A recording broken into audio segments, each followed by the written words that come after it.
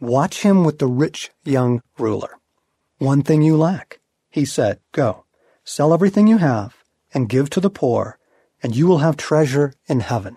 And then come, follow me. At this, the man's face fell. He went away sad because he had great wealth. Oh, one more thing.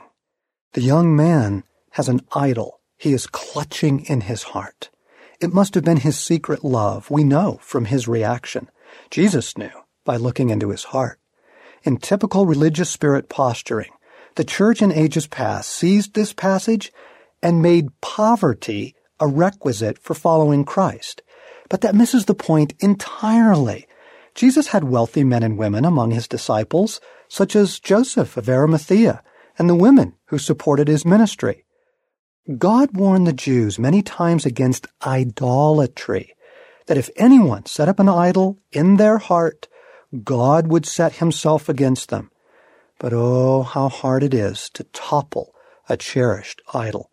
Can you imagine how devastating this was? The young leader actually thought he had lived a thoroughly righteous life.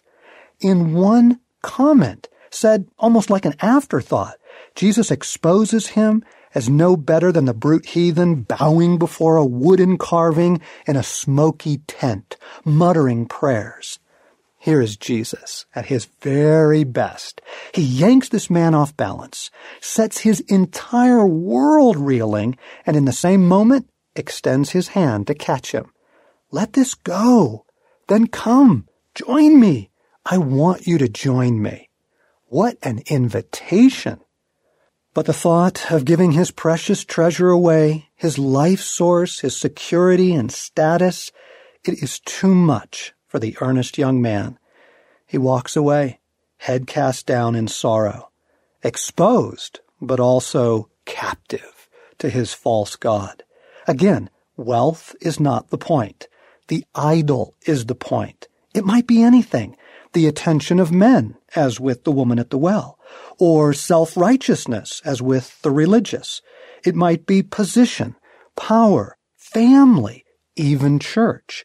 We craft idols faster than you can surf the internet.